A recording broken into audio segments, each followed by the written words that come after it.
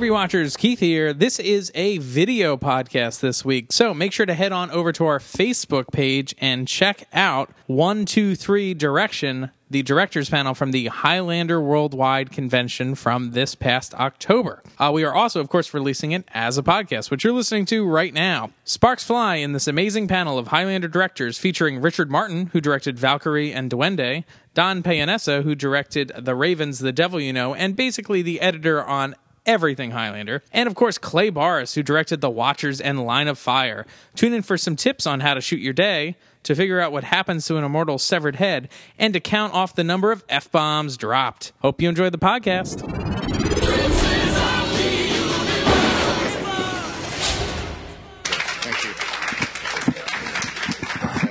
Thank you. I think they're all on if they're not. Test. Okay. Gentlemen, thank you very much for joining us today. We appreciate it.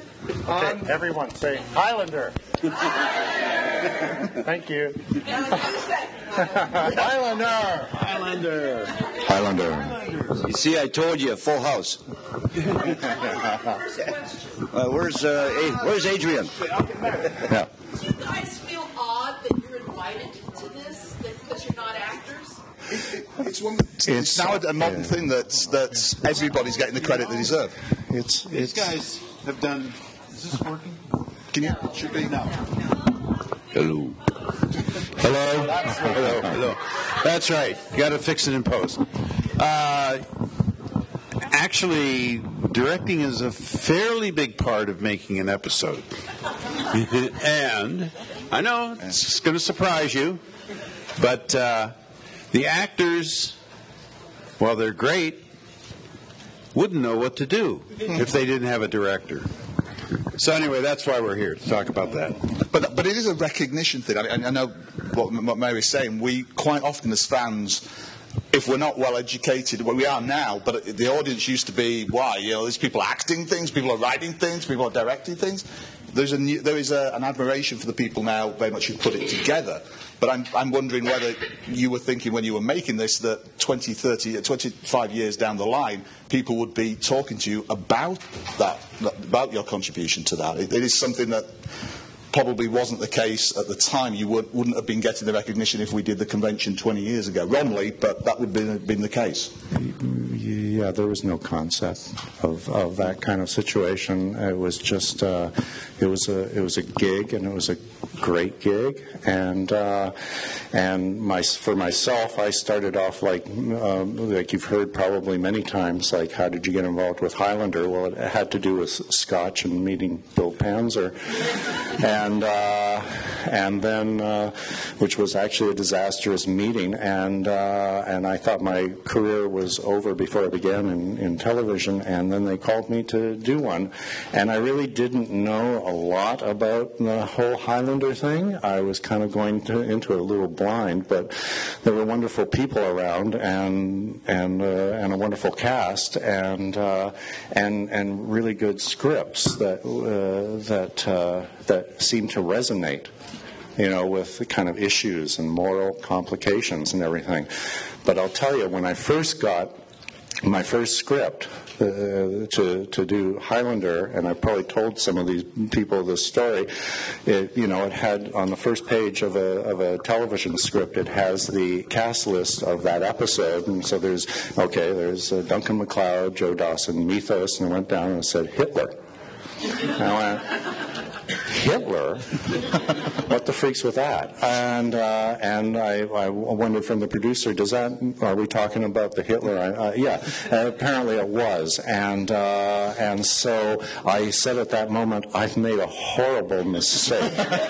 I don't know what I'm doing here. And obviously this is about, I considered running, jumping in my car and going, but then I read the script, and it was really a wonderful script. And then it just kind of bowled over from there, and that episode was Valkyrie, and it was wonderful to work on, and beautiful people, and then it just kept following. The next two episodes were Duende, and then Stone of Stone, all completely different, all completely unique. and all completely wonderful. So that was my kind of intro into it. So do we know 20 years later we're going to be sitting with all these wonderful people? No. But there was something enduring about the series, in my opinion. My experience was that, I did only second unit directing for the series. I didn't direct an episode until I did The Raven.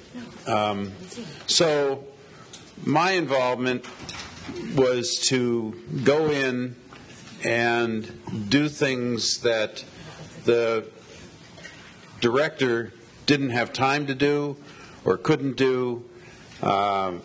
So that was the way I functioned in the show because, I did the post-production.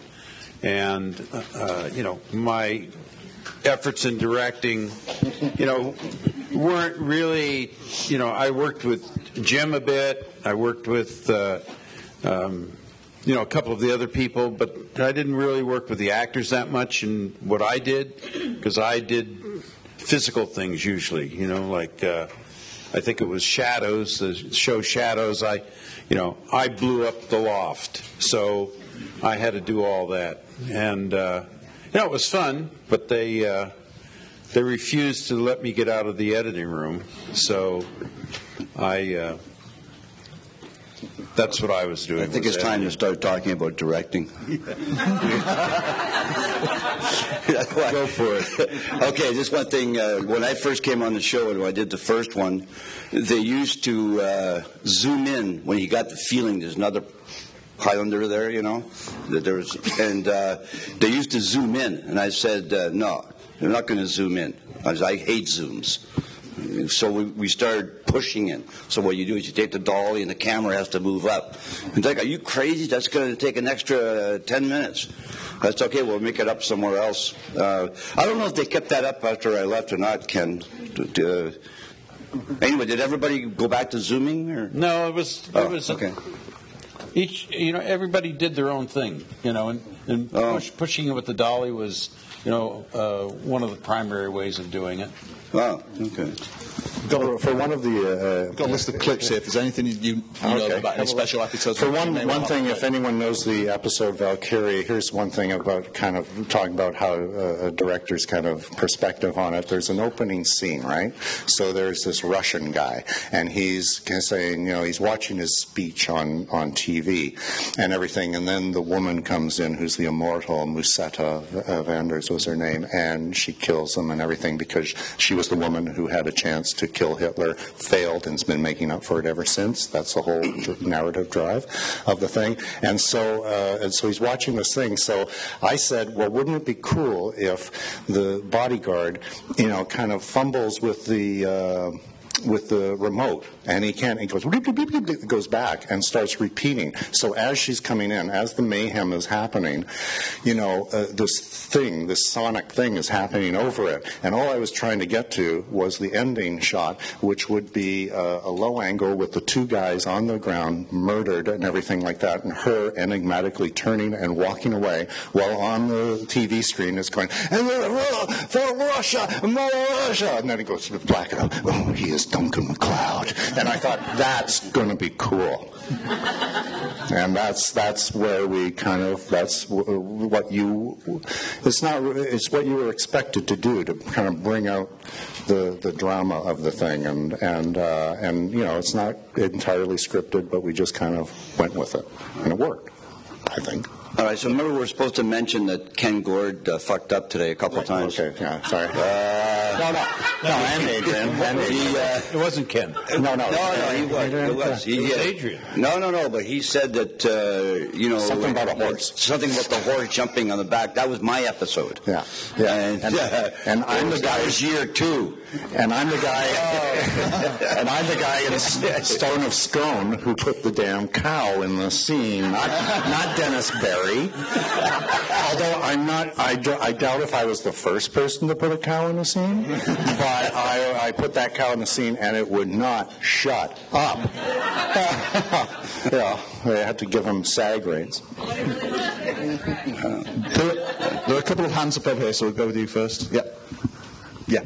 Yeah, I know that some of the actors also turned into directors for certain episodes, and I was wondering how much they might have spoken to you and gotten guidance from you because you were much more seasoned, much more, knowledgeable about that craft.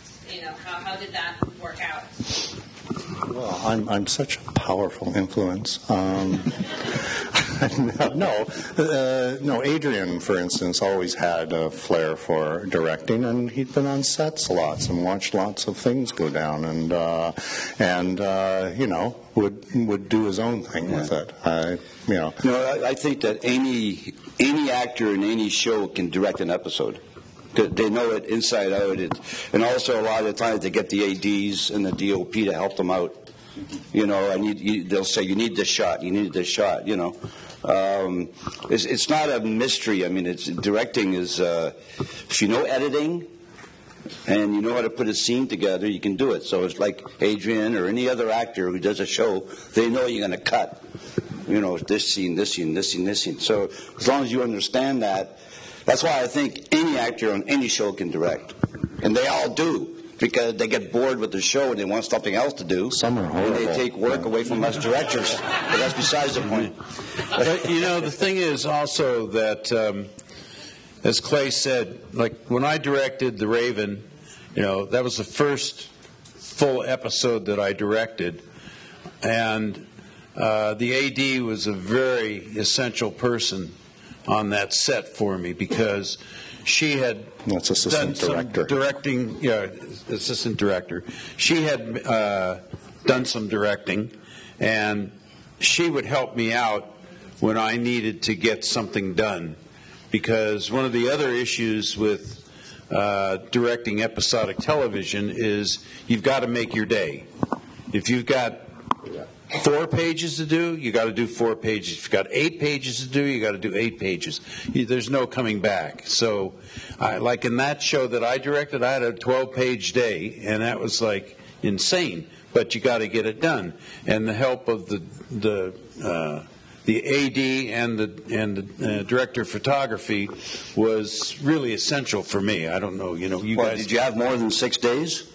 Here's 6-day Clay. I know, that's why I'm saying that. It's like, God, 7 days is like, wow, I could do all kinds of stuff with that. But, I think my first episode, I think we had 8 days on the thing. 8 Didn't days? we have 8 days in Vancouver? Well, look at you. I thought I've never had that much. I thought we flipped to 7 days. I don't know. I don't know. I'm not quite sure. But anyway, it doesn't matter. You had 7 days. It's a guy? Yeah. I was fooling myself all these years.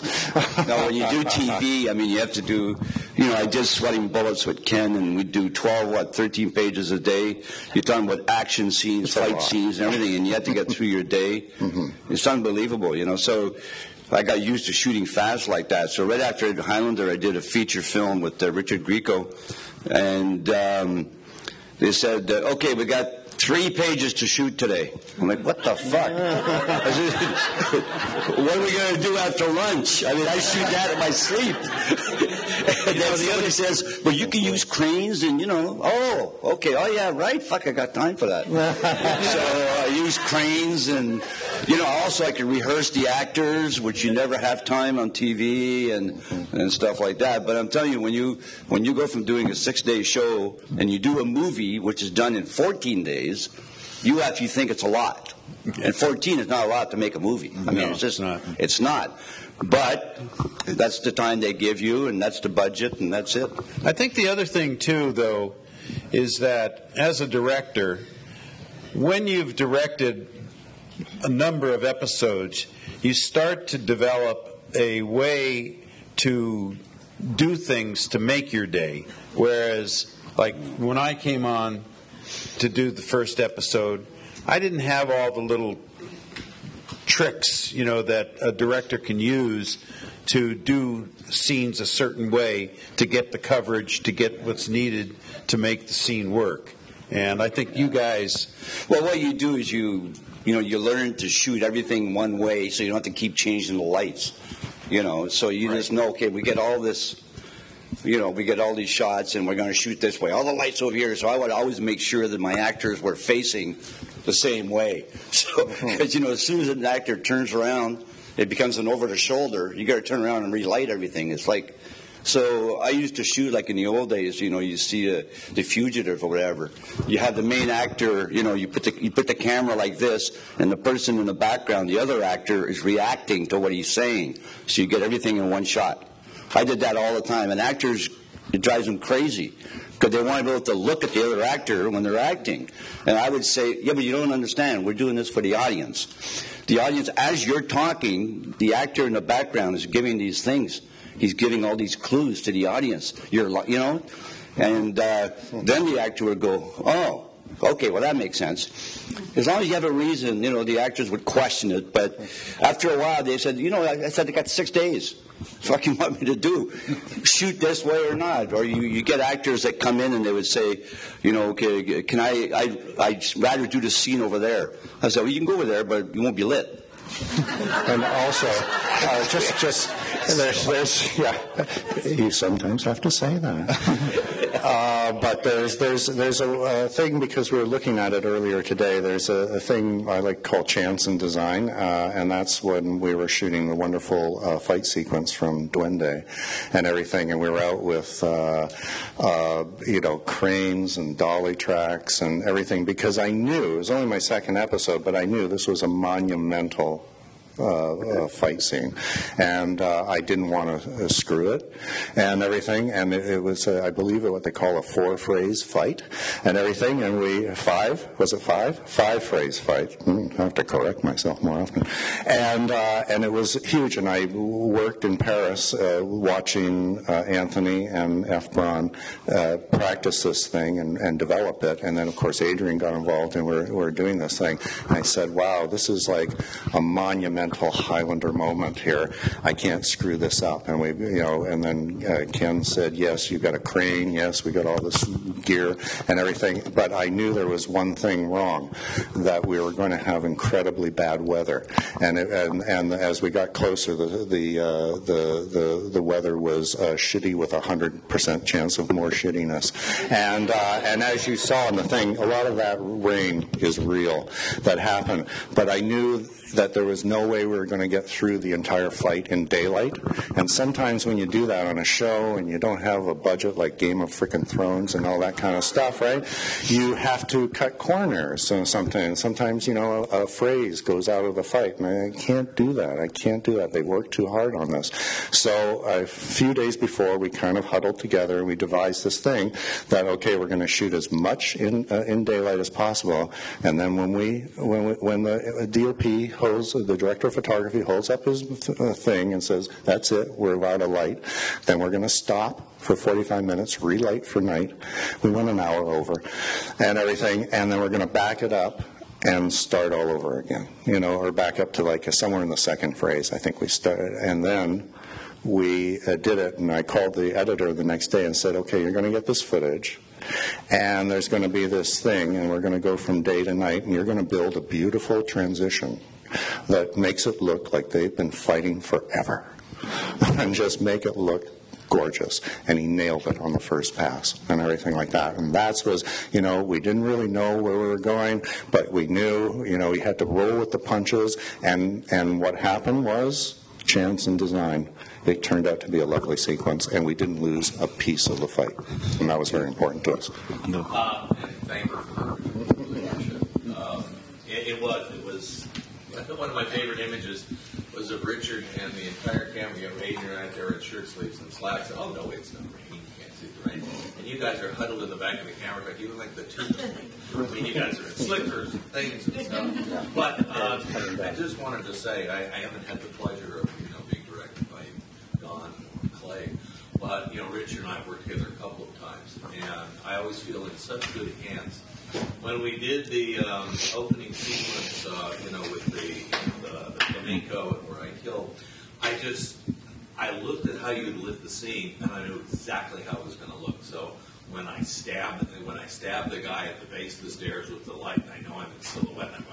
I know just what you need me to do. Bam, perfect. That was a wonderful location, too, because it was called the Salle Wagram. It was in Paris. And when I got there, we were also shot, and if you remember Duende, there's the Flamenco Club.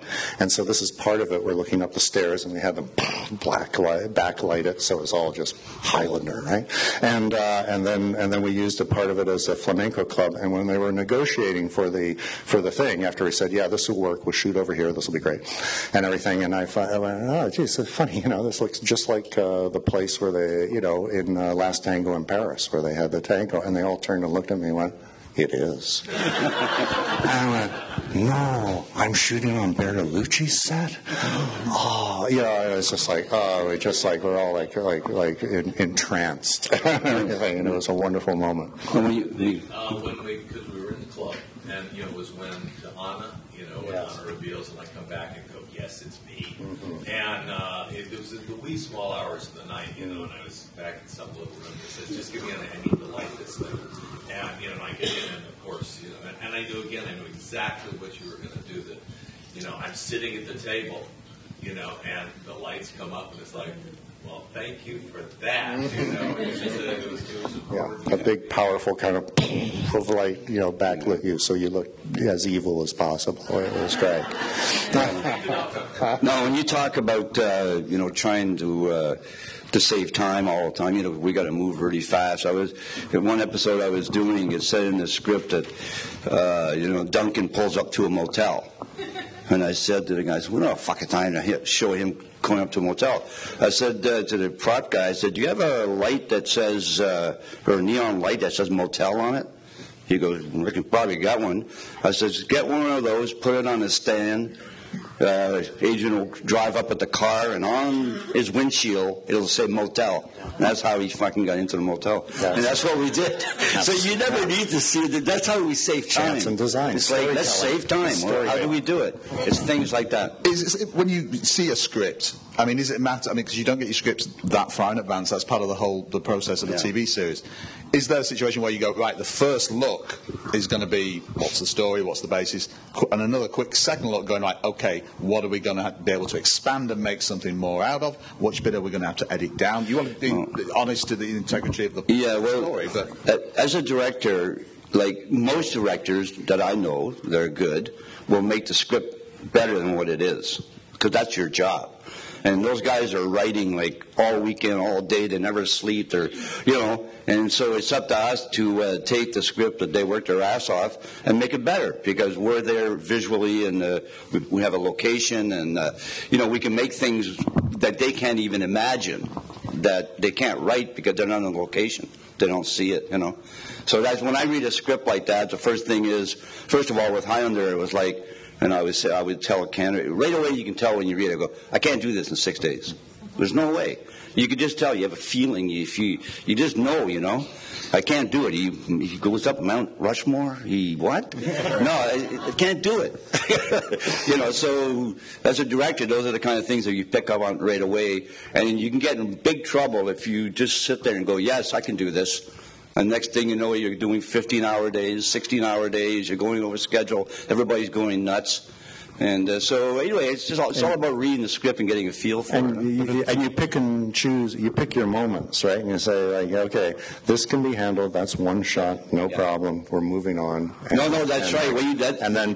Then that scene, that's really important. Yeah. We're going to be here for a few hours. Yeah, that's all there is to it. You got to know when to spend time, right? As on a certain scene, and other scenes you just get through it. You just go, 2 takes. Because the script is good enough that the actors can just nail it, right? Sometimes you do a oneer on it with a little coverage or not. Yeah. And when I got the script for the Raven show that I did, we had to blow up a truck, we had to put a motorcycle through a bank window, we had 2 sword fights, a chase and an end fight. And just before lunch. Yeah, and I'm looking at this and I'm going, 7 days. And there's that 7 days again. The extra day. I don't know what that means. 7 days. The extra day. But again, like I said before, you got to get it done. So you figure out, as Clay and Richard said, you got to figure out where you're going to spend the time. What are the money shots, and what's how you're going to be able to get your day done. And there's there's kind of a running joke that you're shooting a feature in the morning and you're shooting a documentary in the afternoon. So. And on a series like this, where you have excellent cast and excellent guest stars and all that kind of stuff, well, boy, that helps because they're seasoned. They know what they're doing. They know who their characters are, and so there's not a lot of let's figure out what your complete motivation is, because they're already on track, right? So and on a series, that's great. It's just every once in a while, some some idiot will come along like myself and go, what do you do with the body? Like Adrian talked about this morning, what's with that? Because I didn't really know the genre too well. I was in post and everything, and someone looked at me and said, "You got 2 buzzes and a quickening." And I said, "What the hell are you talking about?"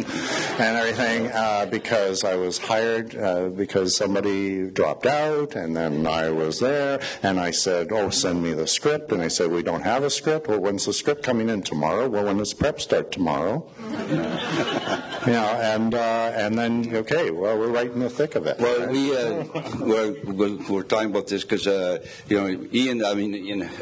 Adrian was going through this whole thing of, where in the fuck does my sword come from? And they talked about that today a little bit, and I was going fucking nuts. It's like, who gives a fuck? It's like, it's just there. Adrian goes, yeah, but how come it's just there? So we're doing this scene in Epitaph for Tommy, and he's jogging. So he's got a jogging outfit on. He goes, there's no fucking way I can pull the sword out. I got a jogging shit. And I said, fuck, I don't know, man. Just go like this. It's there. Whatever. You know what he did? He went in the back of his car. He had it in the back seat. I'm like, the sword is in the back seat? And he goes, yeah, that's where I keep it. Suspension of disbelief. It worked. Come on, give me a break, will you? I mean, come on. I said, to me, you reaching behind that seat, grabbing the sword, everybody goes, oh, that's where it was all that time. I mean, I said, you can't do that, right? Well, that was always the big mystery. Yeah, but that's what made Highlander so great. It is a mystery.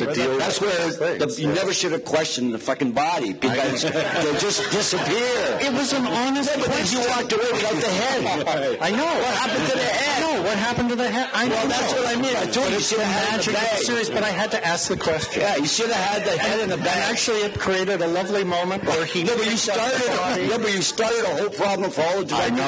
I know. Do we have a fight coordinator in the room? I'm sorry. But it created a lovely moment as he's walking away, and it was beautiful. Well, in your dreams. In slow motion. I don't know. It's too gruesome. It's too fucking weird to walk away with a body. That's why. I questioned it, but I never questioned it. It was dark. It's too. It was dark, but that's Highlander. Well, the answer is that it was the quickening that made it disappear. Exactly. That's what I thought.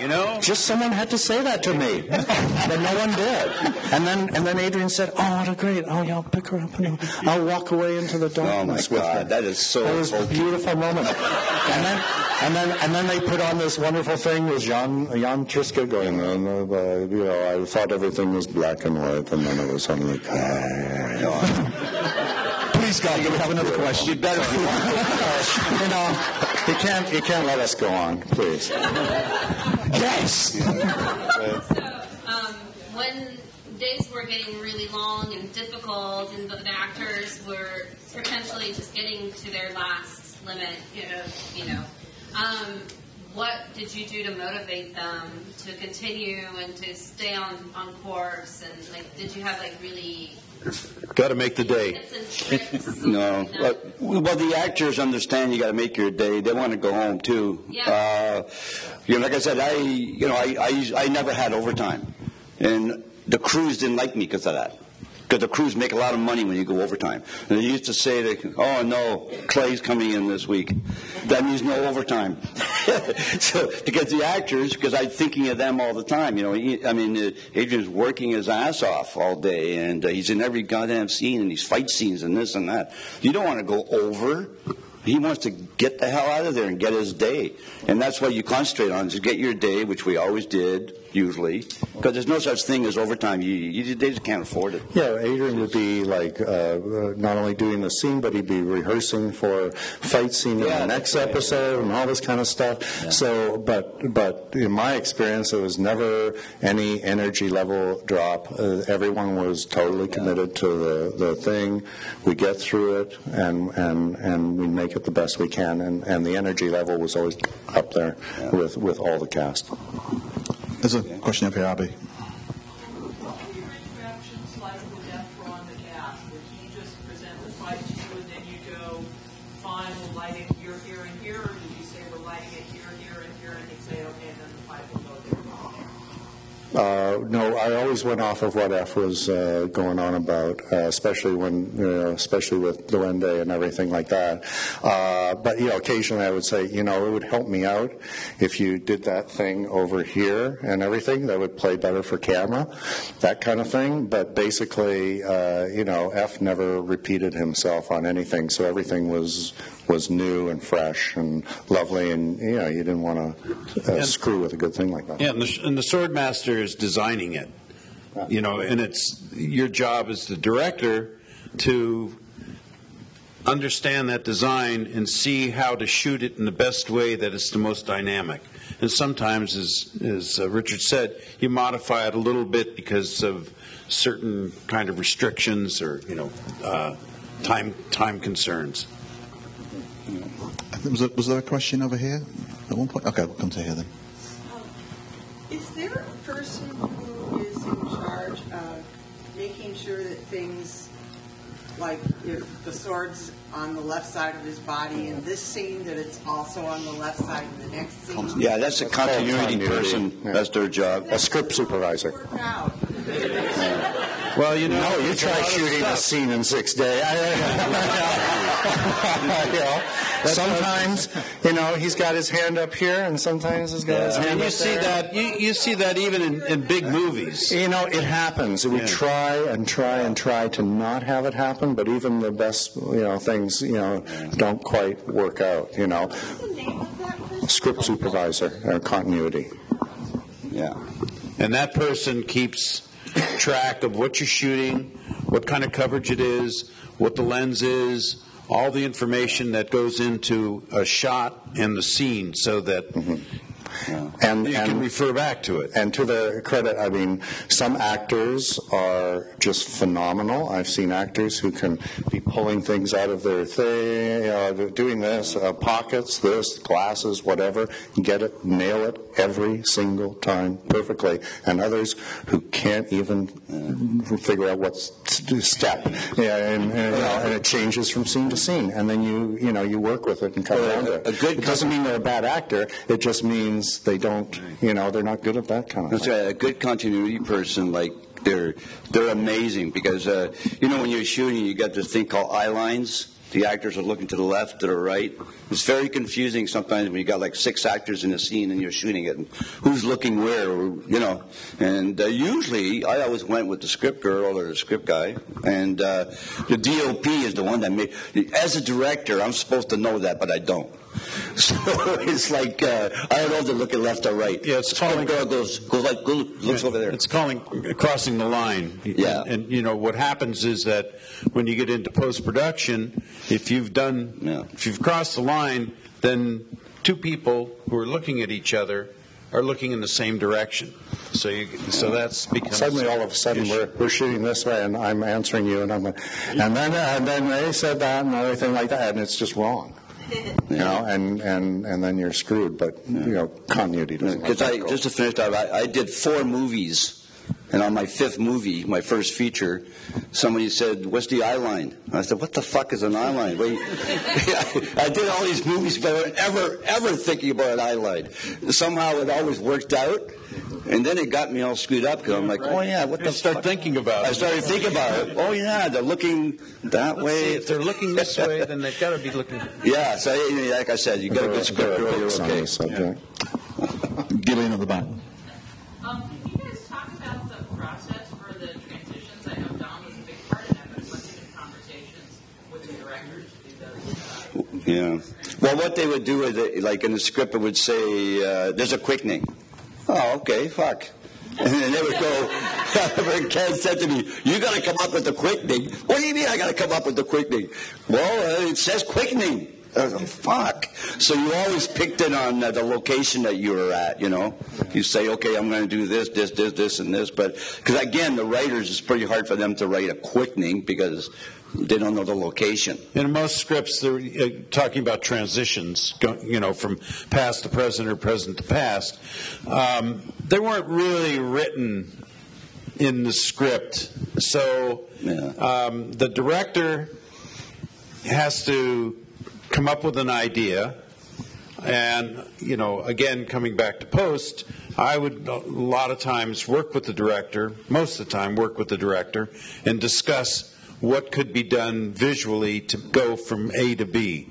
And then we would work that out, and, and some directors came up with solutions that I didn't have to be involved in because they had given it a lot of consideration and thought and designed something.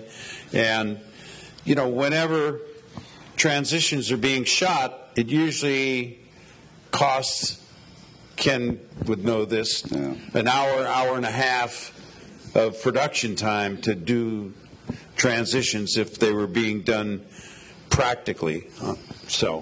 Sometimes we just do a wrap around a character, like go around Duncan and everything, and then they take it and meld it into him. Then we repeat it on another location, but him in different garb, and they could just meld it together in a very kind of seamless way. Sometimes we got kind of creative on Valkyrie. We just panned away to a window, brought up a red light, and then Dawn took it and put in a Nazi flag, bringing it in, and so it was very kind of organic, feeling it out, like what could we do here? We're in this set. How can we make this transition work nicely? But it was always this total thing between post and on the directing floor to get something sweet. So, if I could ask each of you to give us the easiest and the most difficult scenes you had. There are no easy scenes. Well, maybe peeling Texas Cobb off the bus was pretty tough. That happened during my episode. Somebody said he just got hit by a fucking beer truck. I said, fuck, what? And you go over there and he's standing there, he's all dizzy and everything, and he looks at me and goes, "The truck okay?" And I'm like, what? And he busted his hand too, didn't he? No, then he did that, and then I heard that they took him to the hospital and they put him in the waiting room there, and he looked like a bum, the way he was dressed for the show. And he sat there for hours. Nobody looked at him. Nobody touched him. He just sat there. And then finally, I don't know who it was, somebody said, "Where's that actor there that went in for a checkup?" "I don't know." So somebody went back to the hospital. There he was, still sitting there, waiting for them. So then he comes out, he's got that, I'm okay. He's a real tough guy, So we're doing this scene where he's got a fight scene with Richie, and, he's got a wooden chair he's supposed to throw at him, and Stan says, "I can't just throw the chair at you. I mean, this is a real chair." "Oh, don't fucking worry about it, kid. I'm tough, just fucking throw it at me." So Stan takes a chair, throws it at him, and breaks his fucking hand. Do you know why that happened?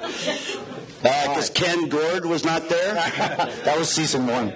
There is a special way of throwing a chair so that it doesn't rotate in the air, and I taught Stan how to do that. So it goes absolutely straight. Oh. Stan did it perfectly every take. Yeah.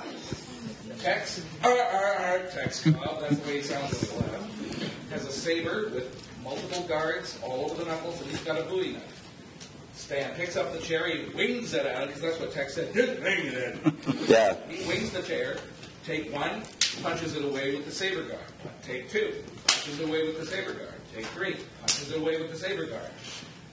Then he goes into this sort of fugue state. Take four, and he punches it out with the Bowie hand. No, I know. Just because we're talking about him, we're doing a scene in a. We're doing a scene in the church where they're having a sword fight, and they end up through a window of a church, and there's a wedding going on, and unbeknownst to me, Tex Cobb? Isn't it? Anyway, so the bride is standing there. He goes up to her and he licks her face. Oh, like he just went like that. His big fucking tongue sticking out. And she's like, ah! So I'm standing there going, okay, fuck, that's great. But then I said, did you ask her to do that? He goes, no, I don't need to ask nobody, fuck all. And I'm doing my thing. And the actress is like, she wasn't an actress, she's an extra or something, just trying to earn a living. It's probably her real wedding dress. But anyway, that's the kind of guy he was, It's like he licks a woman's face without asking. Oh. Anyway. Have signs up that say, do not lick the staff. Do not lick the extras. I'm going to... One scene that comes to mind was when we were doing the scene in Armageddon where the devil, played by Peter Hudson, offers Jim his legs back. And that was just because it was an emotional day, because Jim was doing this thing and he'd already been contacted by, David Abramowitz, as you've heard, and said, are you okay with this and everything. And then I had to go, since I was directing him and everything, and saw him on set, and I said, is this cool? And he, of course, Jim being Jim, said, I've lived with this all my life. Why would it make any difference and everything like that? And he was a gentleman and everything, but still, it's very emotional. We're on a dark set, and here's the guy, and we put Peter on a dolly, so he was kind of like leaning. He had to kind of stretch out like this, so he was actually hovering above Jim, and it was a very kind of dark, emotional kind of day where you had to keep the tone right, and that's kind of a difficult one. There's the difficulty of trying to do a great fight sequence and everything, lots of that, but there's also the emotional difficulty that you try to deal with, and trying to get the tone right, and trying to make the actors comfortable. There was a question over here. Somebody had a hand up, but I don't want to forget if they... No? Answer. Yes. That's actually exactly what Gillian asked, so... Well, there we go. Mary. Are there any episodes of Highlander that you didn't get to direct that you wish that you had? We're directors, and we don't watch other people's... Well, it's true. I've only seen the episodes I've done. So it's like I haven't seen his episodes. You don't really have time to watch them. I've seen them all. Yeah. We got to ask him. All right. No, I bought the DVD box, because of course they didn't give me one. I had to go out and buy it like everybody else, hoping it was on sale. Any episodes of some other show that you've seen that, gee, I wish I had been hired to do that? Yeah, everything of Breaking Bad. Yeah. Yeah. Well, I like I said before, I directed only one episode of The Raven. There were a lot of things I would like to have directed, in terms of on Highlander, and but it's kind of hard to say. Oh yeah, that would have been a great episode to direct. They were, because Highlander in particular, except for the Zone. That was this poor man had to deal with the Zone. Yeah. No, I don't know why I get that's not fair. No, because again, when I got the script, we tried to make it better than what it was, and from talking to David about the whole thing, he was rushed. Yet they had to come up with this thing, and it was a totally Highlander episode, right? I mean, Yeah, exactly. I mean, So it what was do you like, do with it? Well, you just fucking shoots in 6 days. So, Comes back to the one little story about that is that, It's not bitter, isn't no, it? but one little story about that, when we did The Zone, the actor that played the part, he was playing it like Robert De Niro, real slow talking. And I said, hey, you know what? This lasts 42 fucking minutes. There's no way. Their show's going to be 55 minutes the way you're talking. Forget it. This is TV. Fucking set it up. He says, well, I don't know, man. I see it. I said, okay. So I go to Ken, and Ken says, don't worry. We'll fix it in post. And I said, what? What do you mean? He goes, fuck him. We'll dub him. Don't worry about it. So they took the whole episode and used a totally different actor's voice. And then, they talk faster. And then the actor, I remember, called me at home. He says, Clay, what the fuck, man? Something weird with is it my TV? My voice sounds really fucking weird. He said, what happened? I said, Ken Gore dubbed you. There's no way I was going to take the blame for that one. Because he was a friend of mine. Yeah, we did that actually a number of times in the show, particularly with French shows, because Ken would cast somebody, and they were right for the part, but their English was not that great, so we ended up having to bring in a Canadian actor to revoice them, and. Yeah. So it happened a lot more than you think. Leading on from Mary's question, though, do you, when you see TV shows in general or movies in general, are you able to enjoy the experience? Or are you sitting there as a sort of clinical technician going, I know what lens they used there. I could have pulled the pullback. Yeah. Or is it just a matter of blanking that out? Well, yeah, I think when I first started directing and stuff, I used to look at stuff. It used to drive me crazy because I knew where the camera was at all time. And then it took me a few years, and I could finally now I can watch any movie. I don't see the directing or anything like that, which you're not supposed to see. But you do get. You're right, though. It's like it's really weird because I'm looking at stuff or continuity, and I can see the mistakes, the lighting, what's going on here, and you just get used to it now. Yeah, it's like the coverage, how people are covering. A scene. It's really stupidly obvious. You kind of notice, but the best movies and the best TV shows, you kind of flow and everything, and having the knowledge of what's going on doesn't really get in the way too much. Well, it's like it actually enhances it. I was watching a scene from True Detective and everything like that, and I'm watching it with my son, and he's had a lot of experience with movies, and we've watched a lot of movies, and we're watching one scene, and I turned to him and I said, that was all one shot, And he says, yeah, I know. And his girlfriend's sitting there, how do you guys see that? Yeah. Because it just goes with the flow of the action, right? But you don't, so if it's really bad, you notice it. If it's really good, you notice it. Well, just to make a comment about, when you watch a movie, I'm French-Canadian, right? So when I watch a movie in French with English subtitles, I go out of my fucking mind because I hear it and I'm reading it at the same time. Like it really does something. You're like, what the? Yeah, and I can't help it. I mean, I'm hearing it and I'm reading it in English, French. I'm back and forth. My mind is going. So at the end of a movie, I'm like, holy fuck. Spent. Yeah, it's spent, right? Well, time for 2 more questions. So, yeah. What's it like doing post-production for the quickening? Do you have like a good map out of what the quickening is going to be, or did you just get like a box of stuff exploding? Well, like both these guys said, it's just written in the script. It's the quickening. So it's up to the director to design the quickening, and that can be very elaborate, and it could be pretty simple.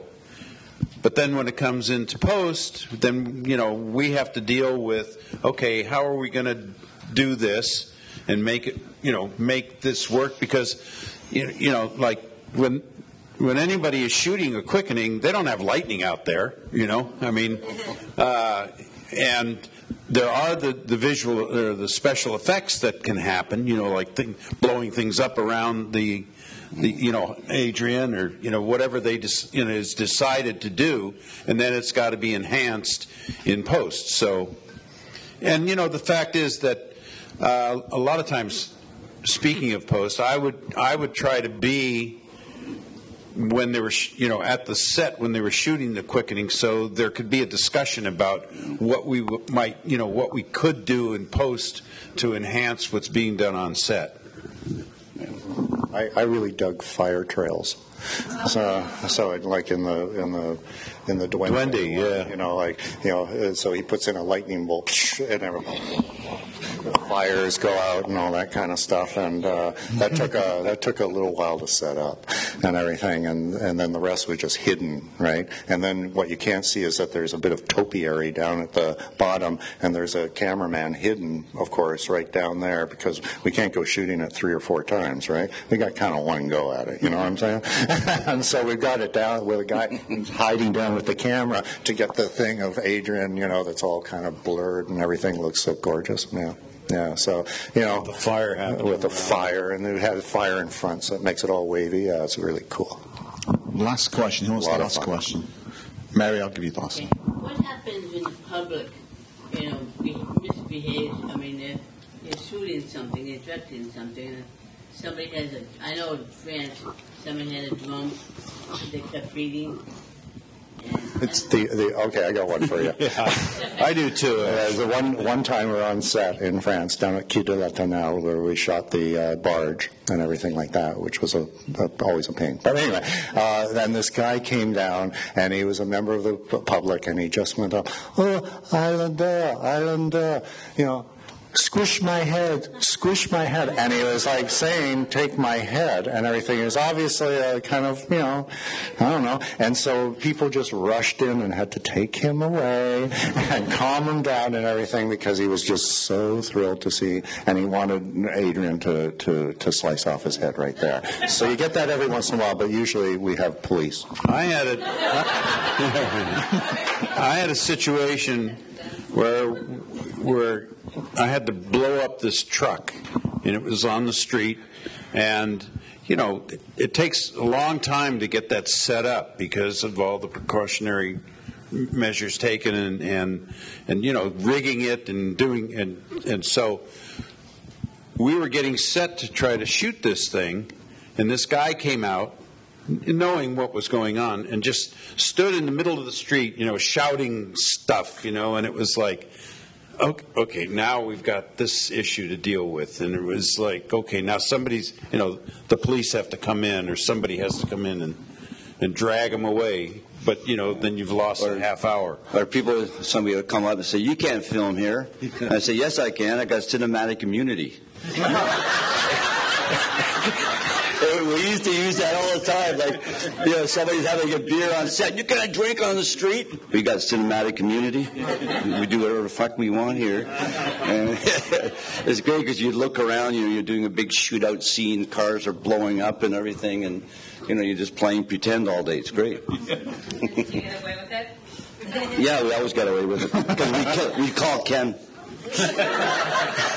They fixed it. And somehow the problem would disappear. That was season 1. And on that note, our guests. Thank you. Thank you.